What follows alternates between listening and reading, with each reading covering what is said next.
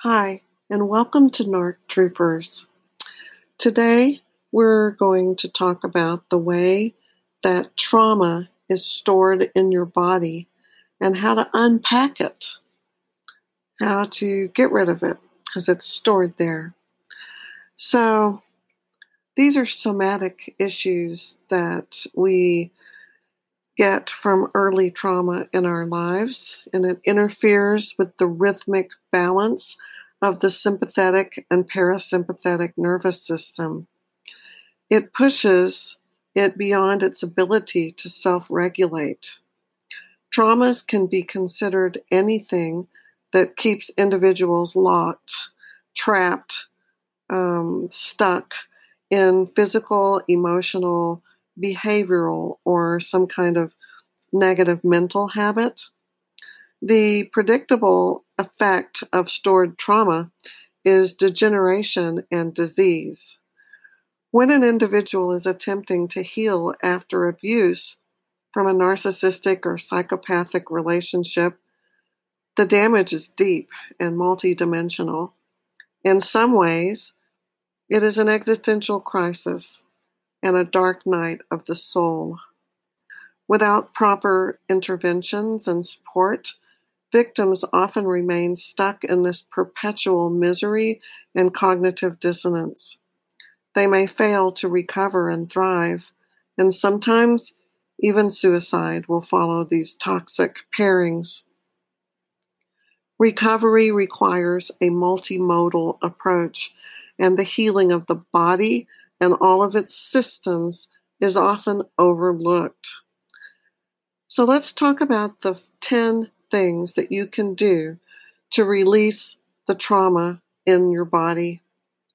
Number 1, strive for self-sufficiency, independence, wholeness, and freedom by practicing ways to take care of things and avoid this learned helplessness that you have become accustomed to when you give your power away to exploitative, manipulative, emotionally unavailable partners. We must take care of ourselves. And to fix things, we need to build things, make a garden, become handy, problem solve things, and stop asking for help all of the time. So, striving for self-sufficiency, independence, wholeness, and freedom is number 1. Number 2, when you have emotions, don't deny them or repress them or anything like that. You have to let yourself cry, weep, and wail until it stops naturally. Just surrender to it and let it pass through you. Remember to breathe through it. Make no judgments and don't try to stop it. The more it's released from you, the more resilient you become. And resilience is definitely something we're trying to build as part of your recovery from this trauma. Number 3, allow your body to experience physical reactions to trauma, such as shaking or rigors with trembling and even fever. I'm sure you've seen animals shake in certain situations. When you take them to the vet, they'll just sit there and quiver. Well, this is a natural mechanism of our animal selves to release stress. So we have to embrace that. If this process can happen naturally, you'll feel relief when it's over, and the trauma that might have been trapped in the body is diminished. I had this shaking and trembling and rigors for almost 2 weeks following what happened to me. And there wasn't anything I could do to stop it, so I just felt it, and thank goodness it went away after about 2 or 3 weeks. Number 4, the inability to focus on problems, that where you have to remember something. It could be disassociation caused by trauma. Dissociation. This can be an indication of what I really want to emphasize here is that whole fight, flight, and freeze. The dissociation can be an indication of the freeze state in which the animal, this is their way of playing dead to avoid being eaten by a predator. So humans do this too. We unconsciously go into paralysis and abandon our bodies. Someone recently said to me, when I have these anxiety episodes where I get triggered, I just stand frozen in paralysis and just cry like a 2-year-old. And there's nothing else I can do. So to get unstuck, you can get more sleep, take walks, get mental stimulation, chase laughter in any form, do guided mindfulness videos, and practice something like Tai Chi or yoga, meditation. But you have to deal with it. Number 5, get physical. Hugs, hand-holding, touch, and affection provide relief. Ask a friend or family member to brush your hair gently, to massage your hands with oil, or rub your feet. This is absolutely necessary for the management of stress and safety. Talking and crying are also therapeutic, and finding the right person to listen can be helpful as well. But the focus for number 5 is physicality, touch, and connection. It's kind of hard to do during the times of this pandemic, but we have to figure that one out. Number 6, connect with nature. Take long walks. Immerse yourself in the elements. Water is powerful, wind is restorative, earth is grounding, and fire is purifying. The ideal experience to have all of this is go to a large body of water. The ocean is my favorite, and you just marinate in it, in the water. You come out and you feel the sand under your feet, and then you feel the wind on your body, and then you build a fire pit and you watch the flames. There's nothing better than that. I used to do that when we would go to Huntington Beach every year. Love those California beaches, Newport, Laguna Beach, wow, Seal Beach, all of them, up and down. They have fire pits, or at least they used to. I haven't been there in a while. You can have that whole elemental experience with all of those different things. Number 7, bilateral movement. This is something to help integrate stress into the brain and body. You can try things like EDM, which is tapping, this is a variation of that, where you tap your right leg with your right hand and your left leg with your left hand, and then do your arms.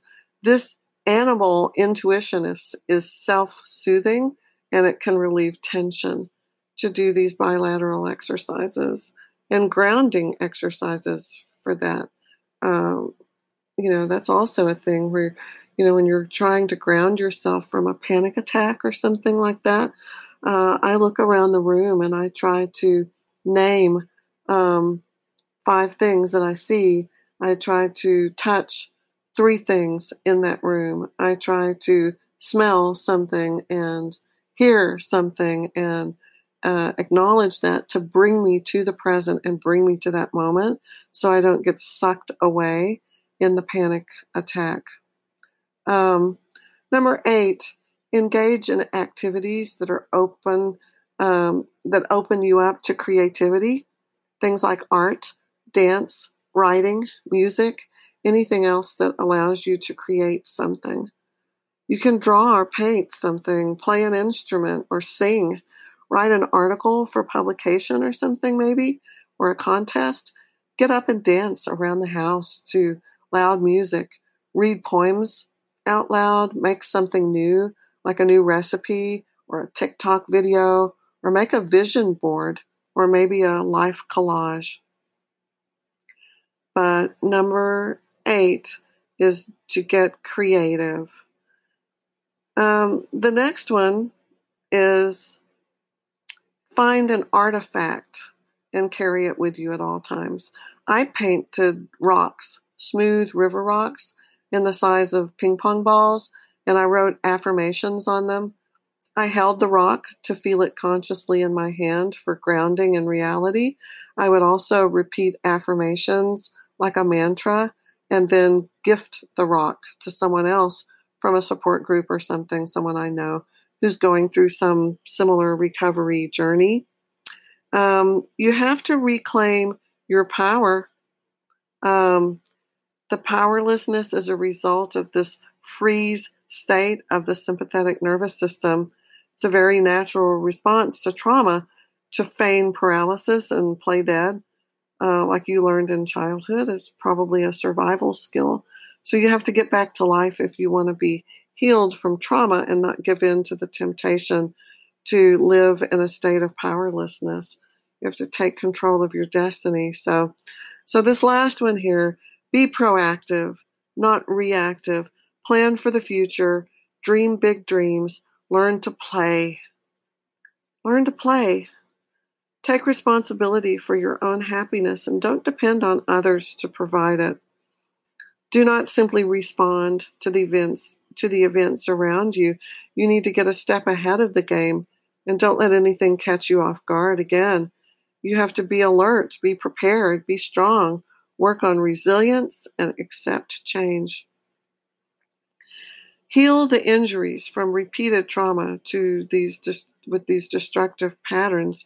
You can only resolve the fallout emotions related to trauma when you've achieved containment of them. And it is only with sufficient containment that emotions can be processed and worked through to a healthy resolution. There are a lot of therapies that guide you through the process of releasing trauma from distant childhood events to the trauma that happened, more recently that brought you to treatment and recovery. Somatic therapy is a holistic therapy that studies the relationship between the mind and the body. The theory behind somatic therapy is that trauma symptoms are the effects of instability on the autonomic nervous system, and this therapy can be quite useful in providing relief to people that, are having many physical and mental symptoms resulting from past traumas. So trauma is complex and systemic. It cuts us to the bone, and it infects our very core. There are many ways that trauma can manifest in the mind and body. It erases our sense of self and identity. It diminishes our ability to be connected to our environment and to be present in the moment. It makes you numb and it impairs your interpersonal connectivity. It can make it impossible to self-regulate your emotions. Goes back to that whole containment and processing thing that I just mentioned to you. It can cause problems with focus and memory, prevents future relationships from progressing in healthy ways, and it can erode self-confidence and trust in others and manifest in just every way from sleep disturbances to eating disorders, even suicidal ideation. So it's important to have a deep understanding of how trauma shows up and what to do about it when it does arrive. The symptoms of post-traumatic stress disorder, as well as anxiety disorders, show the same signals the body sends when you are in danger.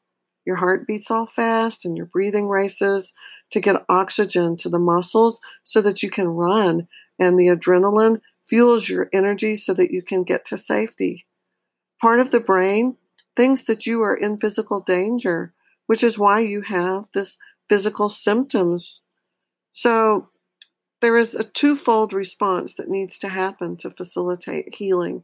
First is that containment we just talked about, and that happens like the emotional responses need to be calmed along with the flood of the brain chemicals released so that the person is not hijacked by their emotions, and then you can begin processing them.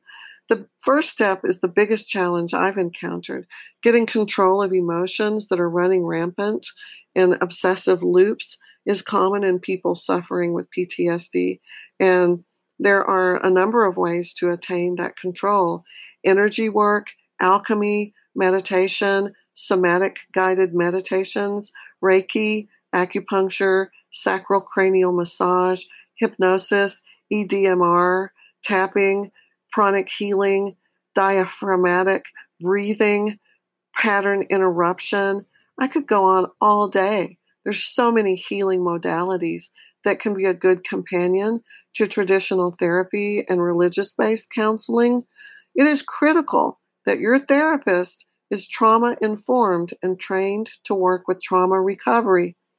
Narcissistic abuse leads to trauma, which requires a specific skill set of knowledge and treatment in order to be successful. I know that this seems overwhelming to the person who's in so much pain and panic that they can barely move.